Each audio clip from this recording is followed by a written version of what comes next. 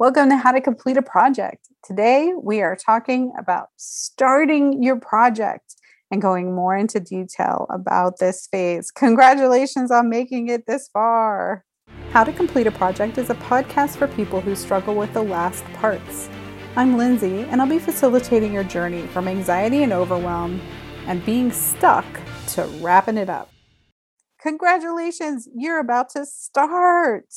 Okay. So here is where we grab our tools, our materials, and we take our first steps. That is the entire extent of this phase. It's going to be a fast phase. So what your tools may look like. These may be real tools, like actual hammers and nails and that kind of stuff.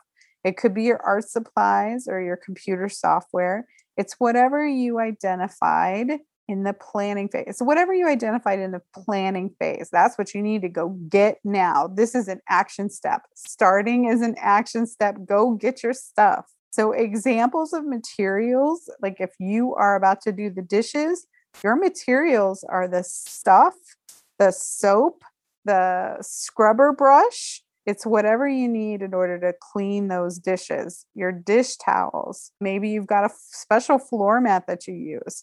So these materials in the starting phase are also going to be in the reset phase where you put all of these materials back where they belong at the end of it. But for now, go get your stuff. So taking the first steps, for some people, this is so exciting that they'll take the first step without making sure that they have their tools or materials at the ready. Take your time and enjoy this part. Let yourself feel excited because you're starting something new.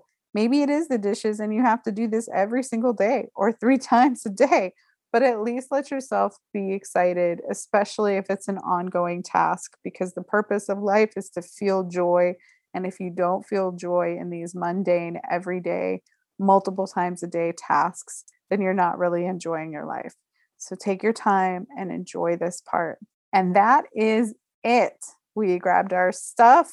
We let yourself enjoy it. We took the first steps. Wash your dish, take out the paintbrushes and start painting. We're just taking the first steps here. Thank you for showing up for yourself today. Next time, we're going to talk about taking your first milestone. If you're trying to complete a project, click in the description to download our free checklist and identify what stage you're in.